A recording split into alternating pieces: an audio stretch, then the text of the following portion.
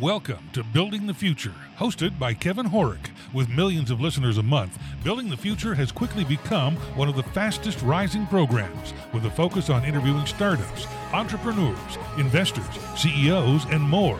The radio and TV show airs in 15 markets across the globe, including Silicon Valley. For full showtimes, past episodes, or to sponsor the show, please visit buildingthefutureshow.com.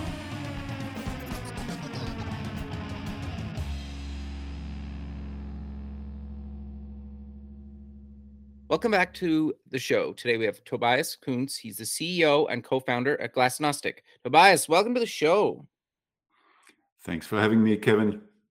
Yeah, I'm excited to have you on the show. I think, well, you've done a ton of really interesting stuff. And with Glassnostic, I'm actually really fascinated to learn more about that selfishly.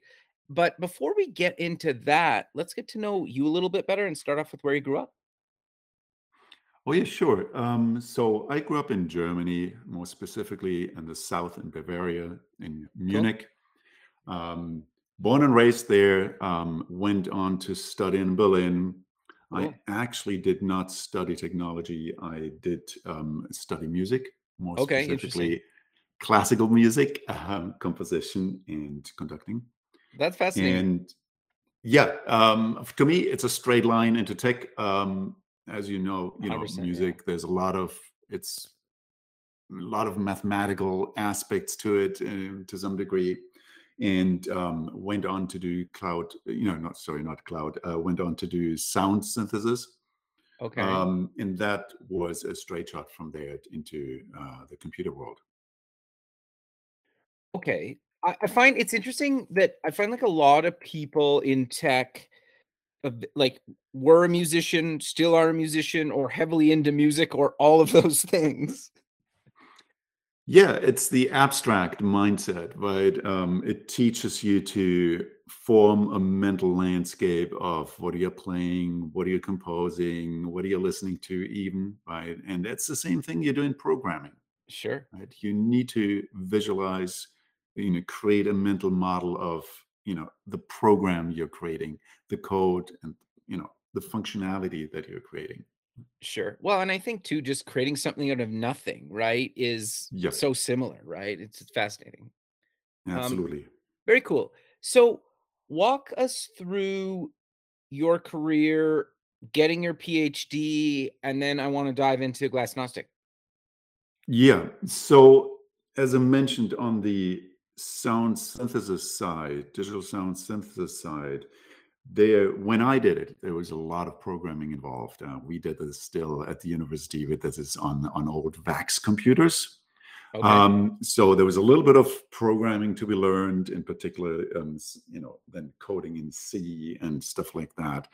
Then I started collaborating on an algorithmic composition software that actually came out of Stanford, and Interesting.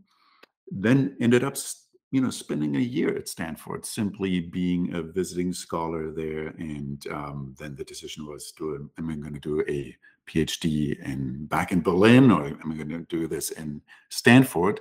Ended up applying at Stanford, and got accepted, right? Very cool. And so ended up doing this here. I actually did not finish it because, the sucking sound of Silicon Valley was pretty loud. Did a bunch of internships, worked at Silicon Graphics, when it was a crazy cool company, worked on the O2 workstation, That's cool. and, and again, digital media, audio stuff. Very exciting work. I remember there's a one demo to Skywalker Sound where we were able to, in real time transpose things in certain channels, keep other channels um, constant, and that was a great effect, obviously. Um, so that was exciting work, and then got sucked when the .com boom happened. Got sucked into internet startups, and really have been in startup land ever since. Interesting. Okay. So walk us through coming up with the idea for Glassnostic and what exactly is it? Yeah, really good question. um, so Glasnostic is my second company, right? The Okay. first company, I was the co-founder, the technical co-founder of a platform as a service. Okay. Um, Technology, think of this as a Heroku, but behind the firewall. Oh, interesting. That was acquired by Red Hat, became OpenShift ultimately. Oh, Um, cool.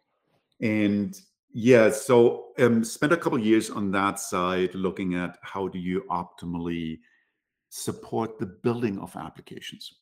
Support the developer. Essentially, you write your code, we're going to run it with all the enterprise abilities built in, with all platform abilities built in.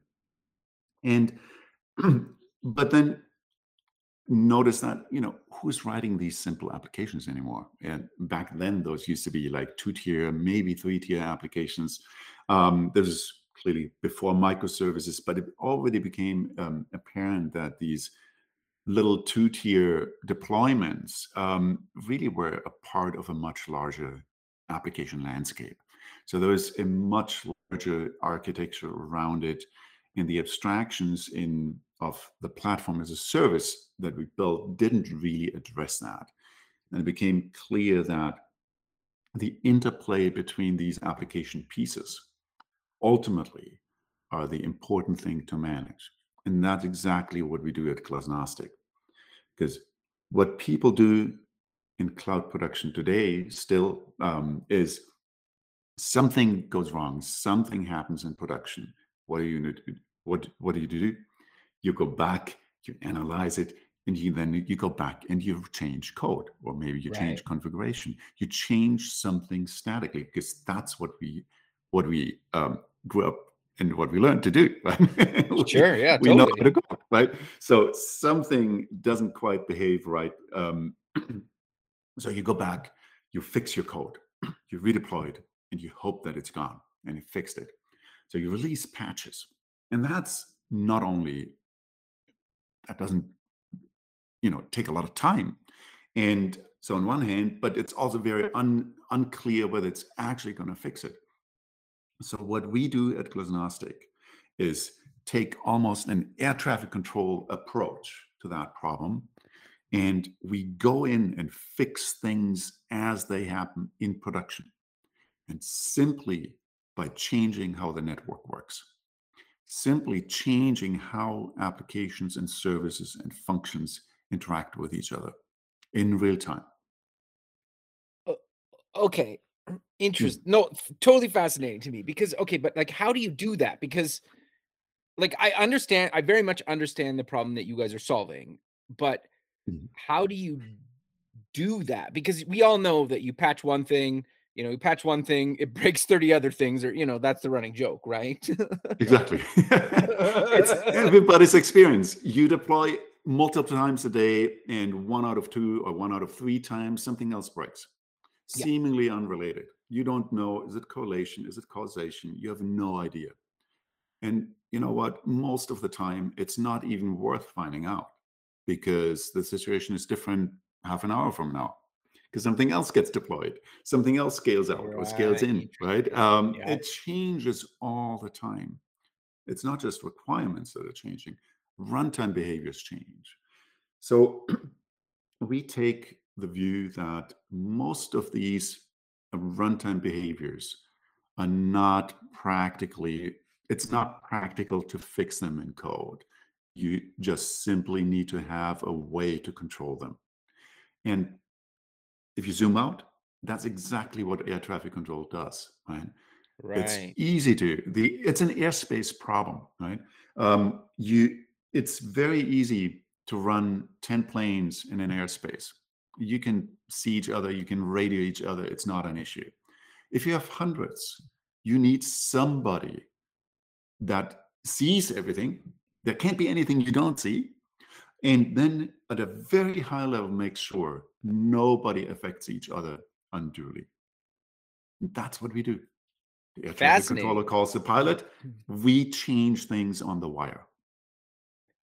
Got it. Hmm. Okay. Okay. So let's well, okay. First off, I guess are you language agnostic then?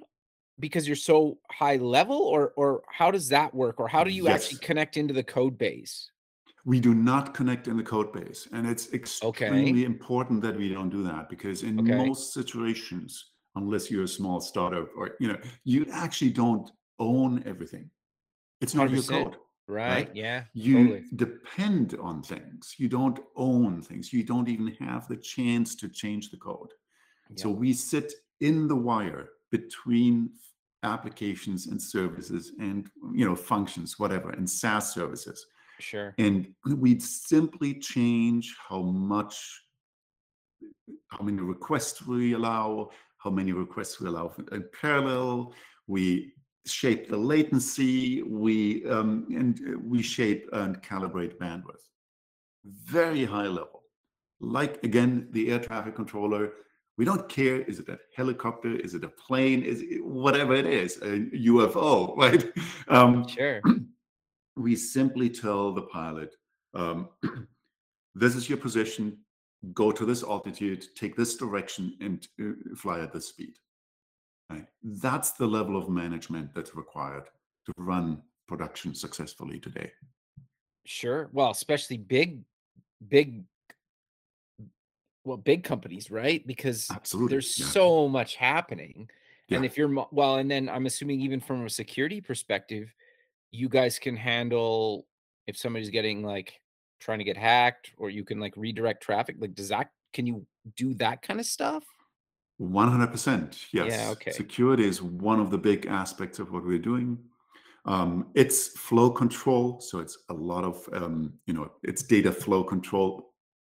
We can act as a zero trust control plane. Don't even allow systems to talk. So Oh, the wow, entire interesting. attack vector um, before the connection is accepted, we can interrupt that connection, right? Okay. So then how does a company actually integrate your technology into their platform then? So we are what network people like to call a bump in the wire. Okay. I always prefer calling this a brain in the wire because we're a little bit more smart than just a bump. Right. Um, so we insert ourselves in the data plane in modern speak.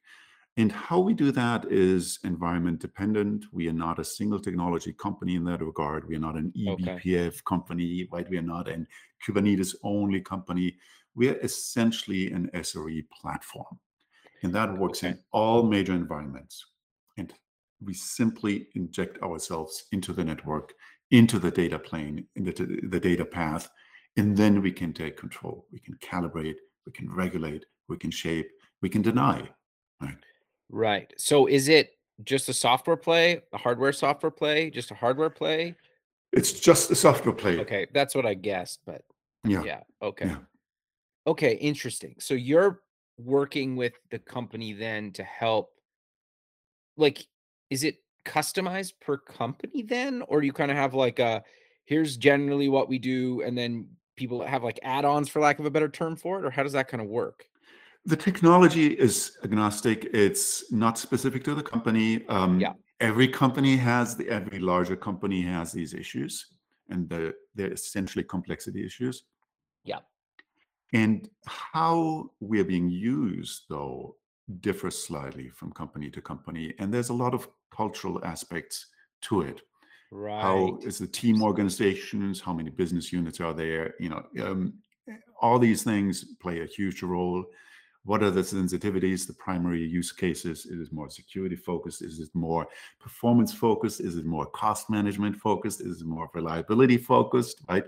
These things determine how people use our product, but the product itself is very horizontal. Okay, interesting. So this might be a stupid question, but Hmm. could you use it for user testing then too? Or like to see what features are popular, or what pages are popular, or what's not being used to, or like that kind of stuff, or not really?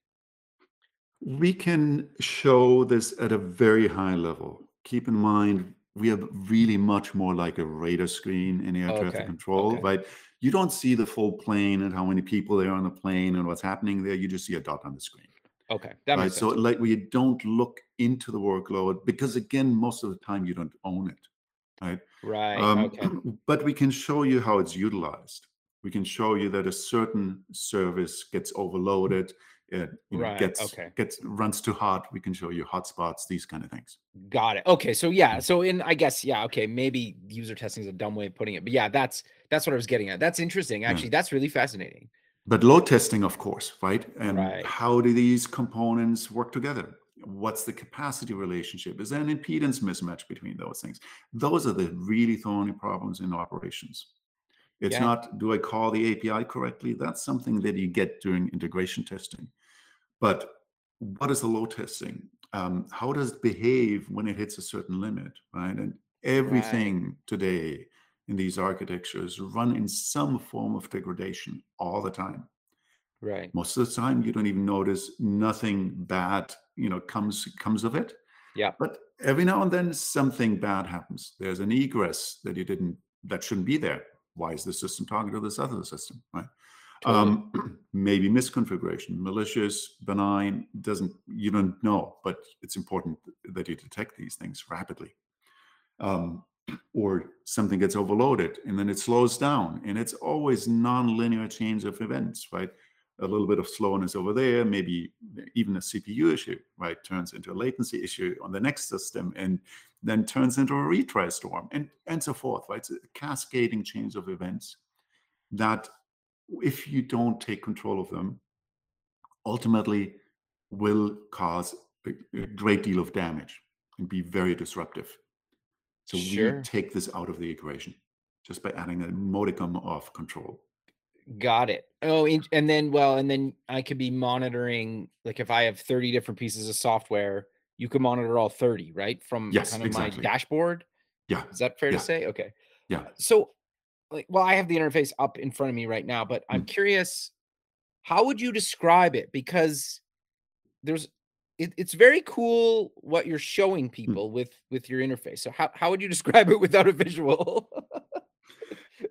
I keep coming back to the radar screen. Mhm.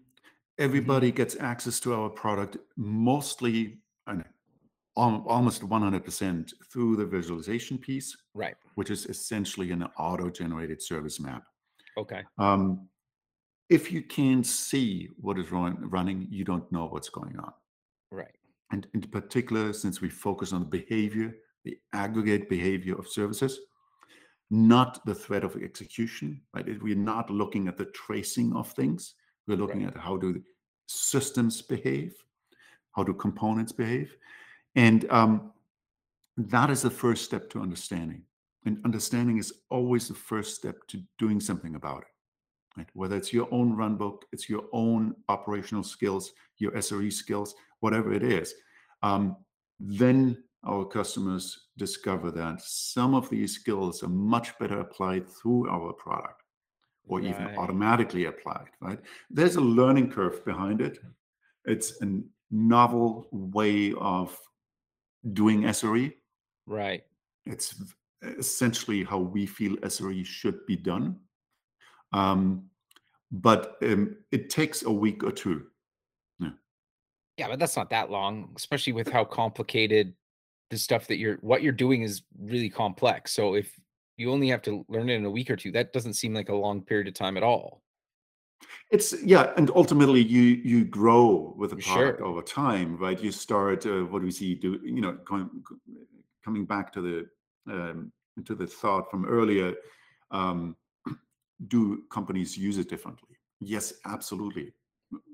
They try to achieve their goals, and some people, for instance, teams realize at some point, oh, we can actually do, by exerting back pressure, we can do a whole lot of things now that were much more complex before. Oh, And then they do back pressure essentially for a few weeks and then discover, oh, we can also quarantine new deployments, which is ah, just a different variation of the same idea by adding control to the to system behaviors.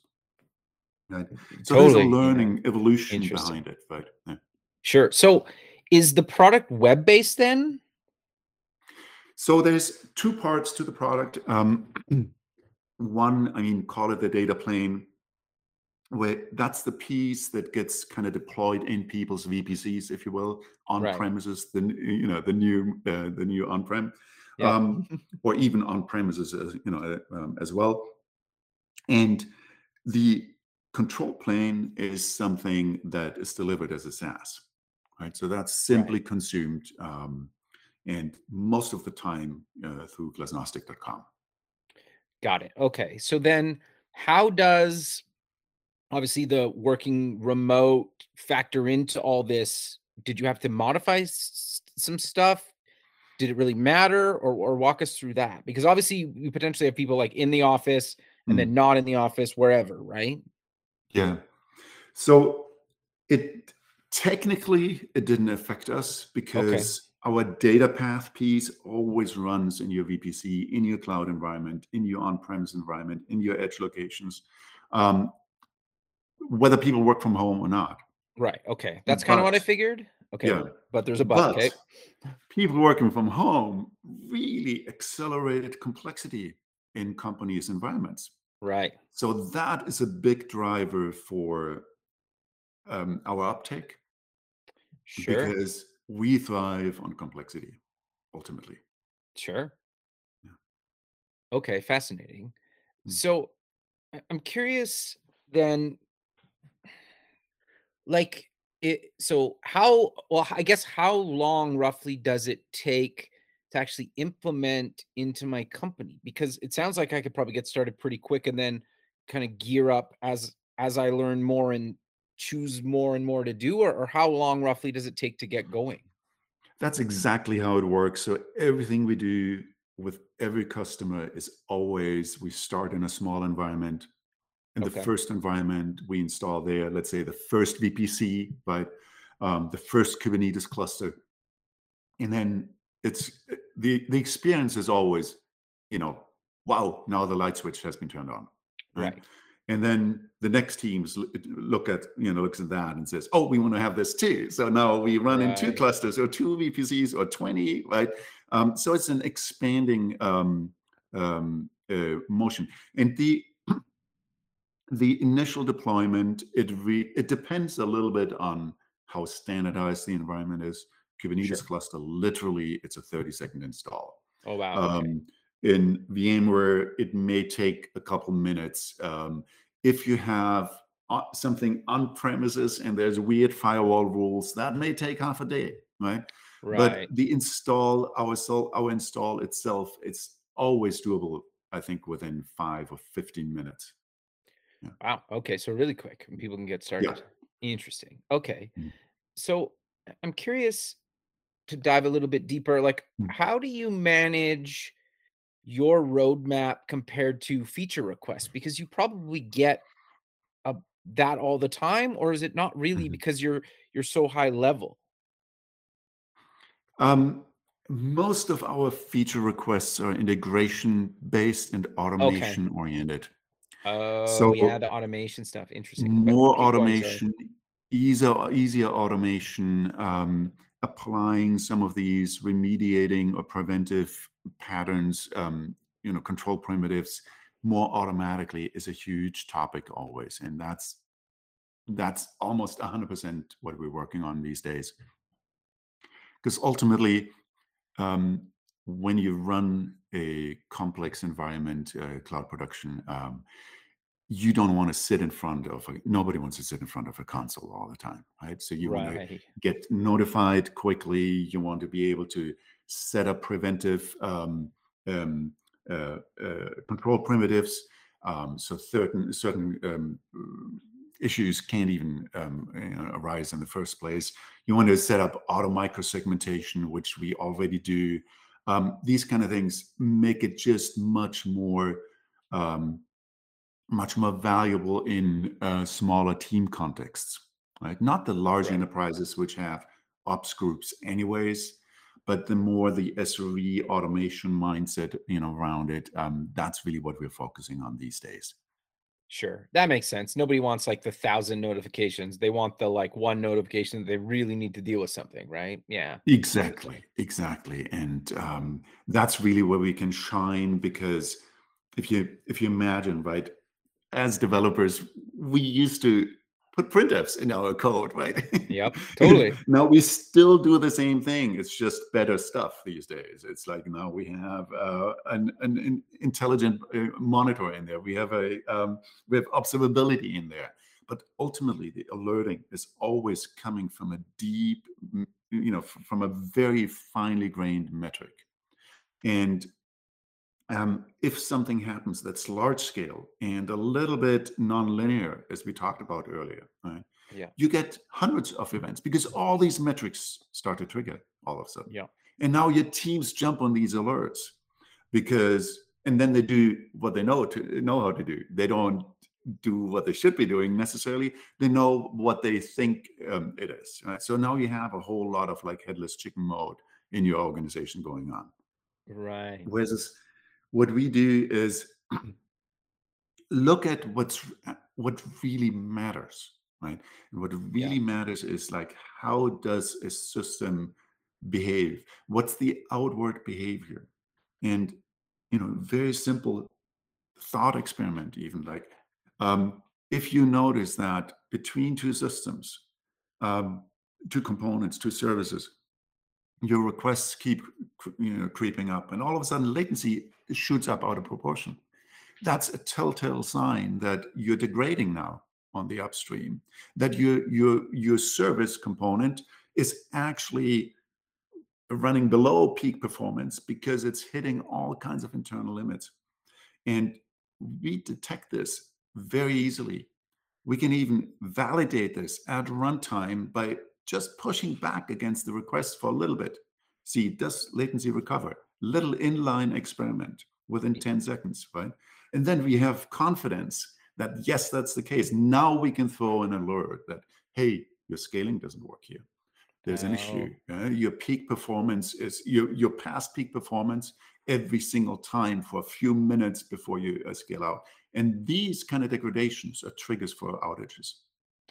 Right. Well, and that would be very hard to test just from a developer perspective You without. can't. Yeah. Well, yeah, exactly. Yeah. Okay. you Fair can't. enough. You can't is a better way You to can't put it. because it depends on the exact situation in production right now. And it's going to be different 5 minutes from now. Right. Yeah. Fair. Okay. Fascinating. No, that's really interesting and cool, actually, that you guys do that. We're the only ones doing that in the industry, as far as I can tell. Sure. Yeah. Well, I guess. Well, and I think the whole thing what you guys are doing is like pretty complex, but you simplify it for enterprise. Is that fair to say? Yes, we just add a critical function that's really missing from data centers or from virtual data centers, from VPCs, right? And that is, I like to compare this with, a kindergarten. Right. Okay. What happens? We deploy our software just like if you would put 20 kids, 50 kids in a room and tell them to now, occupy themselves. And you know exactly what happens. Within 10 seconds, your noise level is at like 200 decibel and blood and tears are going to flow, right? Because the kindergarten teacher is missing. There's this management function missing where the teacher says, here, Jill, you go on this table, you play with Dave over there, and now you use this toy, and in 5 minutes, this other kid gets it, and so forth. It's a capacity management task in essence, right? It's a management capability that's missing, and we bring this back to the deployment.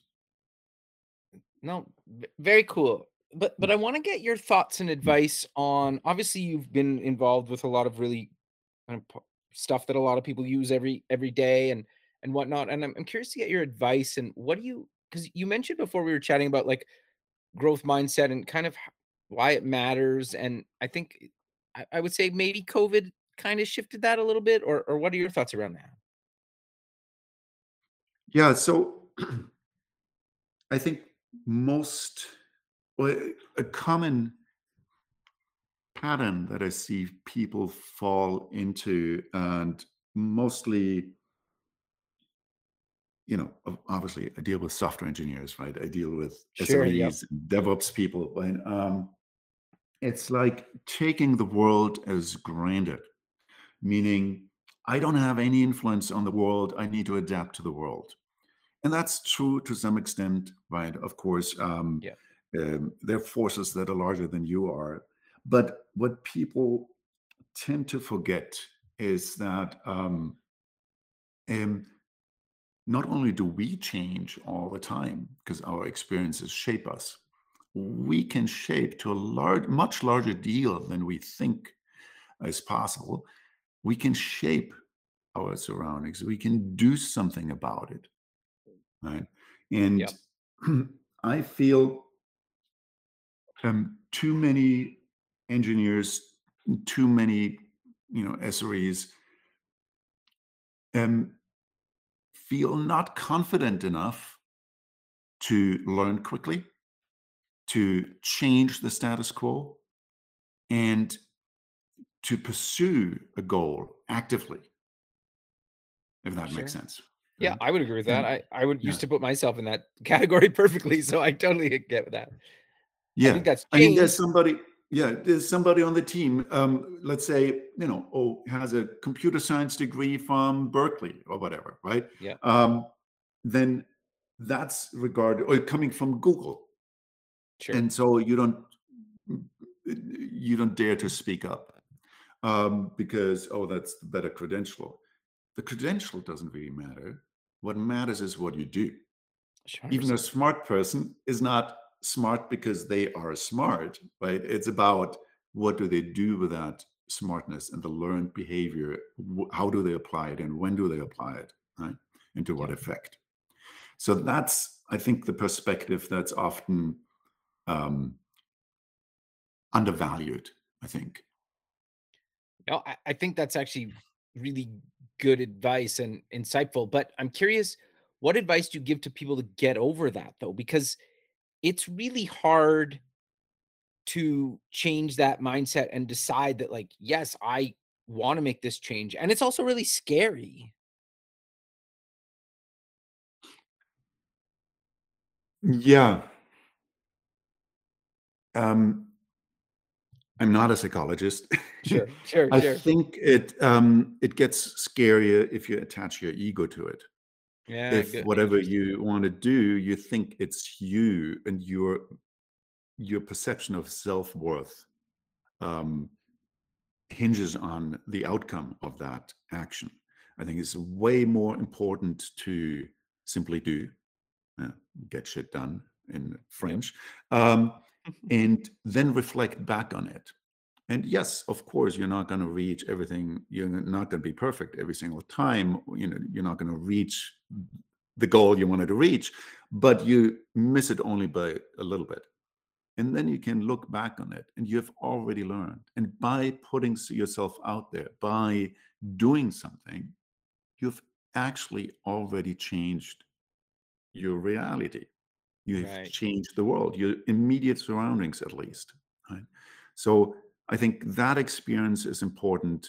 Um, I think something that Mark Andreessen said many years ago in some interview, doesn't matter, right? Is that strong beliefs, briefly held.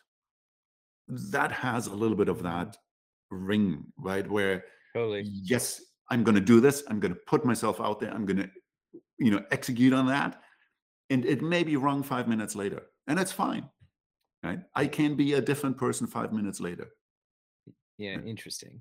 I also think too, just people are still so scared to like fail at something. But sure, well, your idea fails and you have to do something else or you pivot or whatever. It doesn't matter. Mm. Like I just never understood why that mattered. Like, who cares, right? Like, but so many people get so, and maybe it's the ego thing. Like I I look back at my career, like how I don't even remember all the times I failed. It's been so many times. And like I'm not saying like catastrophic they're all the time, but like sometimes it's just like, oh, okay, that didn't work out next, right? Or it's okay, Yeah, I gotta like regroup and I gotta maybe like go find a job for a while or whatever, right? yeah, yeah. I think it's self-worth. It's your self-worth is attached to the outcome of the task, Right. and as opposed to attaching it to to this the smartness and the dedication and all the other niceties of you executing that task. Sure. Hmm. Interesting. Yeah, no, I 100% agree. It's fascinating. I'm curious then, what advice do you give to entrepreneurs or even developers? Because I've been in this space a long time, you as Hmm. well. I feel almost bad for people that are just getting started because it's so complex now compared to, even 5, 10, 15, 20 years ago. Yeah, there's so much software. There's so many frameworks. There's so many technologies, right? Totally. It's a Cambrian explosion, really. Um, I don't have good advice. I think, kind of linked to what I just said, is like you start somewhere. Sure. In starting somewhere, I think the best learning is always by working on a project. Yeah, by Yeah. just doing things. Try Sure. to reach a certain goal. Try to implement something in a new language. That's how you learn a language. I've never learned anything different in a different way. Right? No, I actually think that's really good advice. And I think there's obviously there's a ton of paid resources out there, Mm. but there's so much good free stuff out there, whether it's YouTube or other sites, right? And I think so many people forget about that. They're just like, well, I don't have the money for that. It's like YouTube is free. Exactly. Yeah. Yeah. Like there's not really an excuse, I think, these days in a lot of cases. If you really want to learn something, sure, I get that not everything you can find on whatever, but if you're trying to learn something new in a new language, you could probably find something that you're interested in that language that you can find a tutorial on it, whether it's video or not, right? Yeah, and I think you're absolutely right. It's like the resources are all there. I mean, from YouTube, you can do online classes, and from MIT, Stanford has online classes, right? Totally. All that stuff is there. There's way more you can watch in your lifetime. Sure. Um, but so the other aspect there is that you iterate really, really quickly if you want to learn, new domain. Learn something in the first hour, then revise. How do you see the whole field? Connect it to your existing knowledge, right? Map it out as quickly as you can so you can judge whether a certain resource, a YouTube video that takes you 15 minutes to watch, is actually the right thing to do. Right? Is it worth it, going deep on this side now, or is it should I instead just watch 4 or 5 high level things that help me map out the whole space? Right? These kind of techniques are really, really important. I think it's lean startup for your own knowledge, right? That's an interesting way of putting it. And yeah, I agree with you. It's yeah, like I don't know. I guess it's fascinating to me, and I would assume. Well, I'm curious. Do every year then, or every few months, whatever, it doesn't really matter. Do you try to pick something new to learn, or how do you kind of stay current with what's happening and how, like, basically what's next or what's coming? I wish I wish I had the time to pick Sure. new stuff. No, I'm running a startup, and it's every day. Okay. You spend 80% of your time doing things you're not an expert in. 100%. Yeah. You haven't done before, at least in this, you know, particular shade of gray or whatever. Yep. So as a startup founder, you're con- continuously dealing with being outside of your comfort zone. Sure. So that's your learning essentially. Actually, I'm not even sure I would call it learning per se, because you don't get back to a certain thing for another 2 months, right? Sure. So you need to Survival. relearn it again. It's a Yeah. yeah. You got to do what you got to do all the time.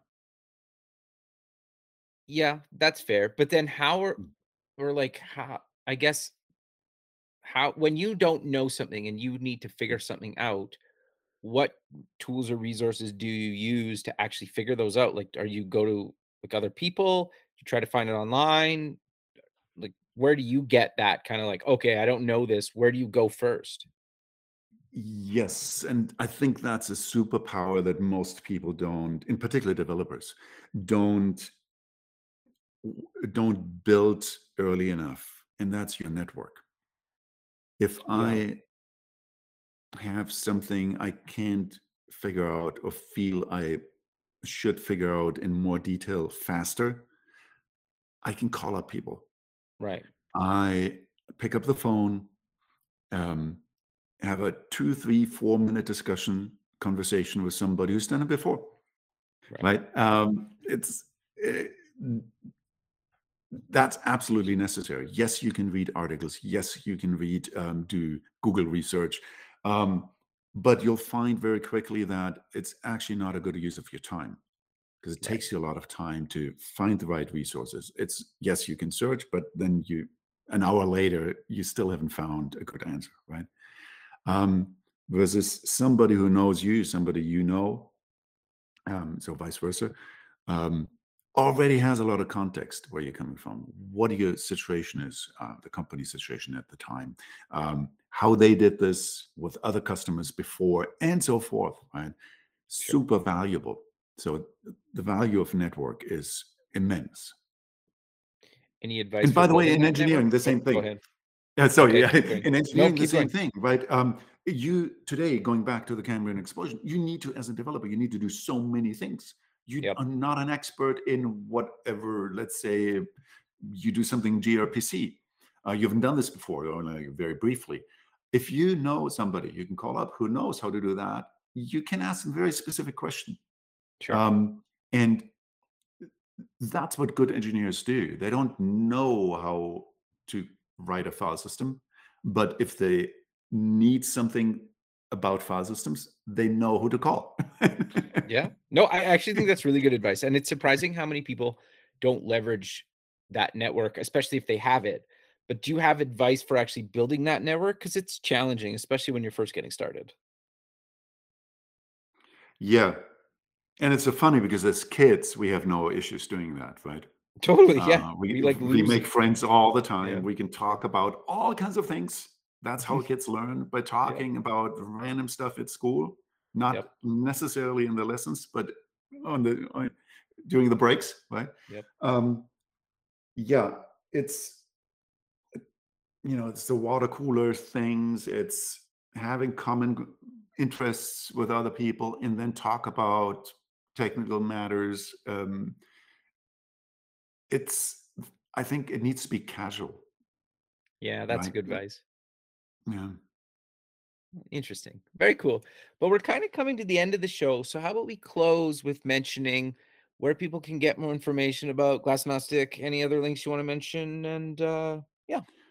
Yeah, like always glasnostic.com. So it's GLASNOSTIC.com. It's like Glasnost and Perestroika, if you're old enough to remember, right? That's awesome. Glasnost really meaning transparency. That was what Gorbachev pushed in Russia.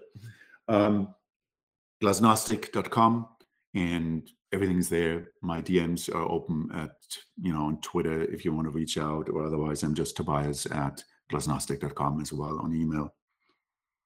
Perfect, Tobias. Well, I really appreciate you taking the time of your day to be on the show, and I look forward to keeping in touch with you and have a good rest of your day. Absolutely. Thanks, Kevin. It was a pleasure being on the show. Thank you. Okay, bye.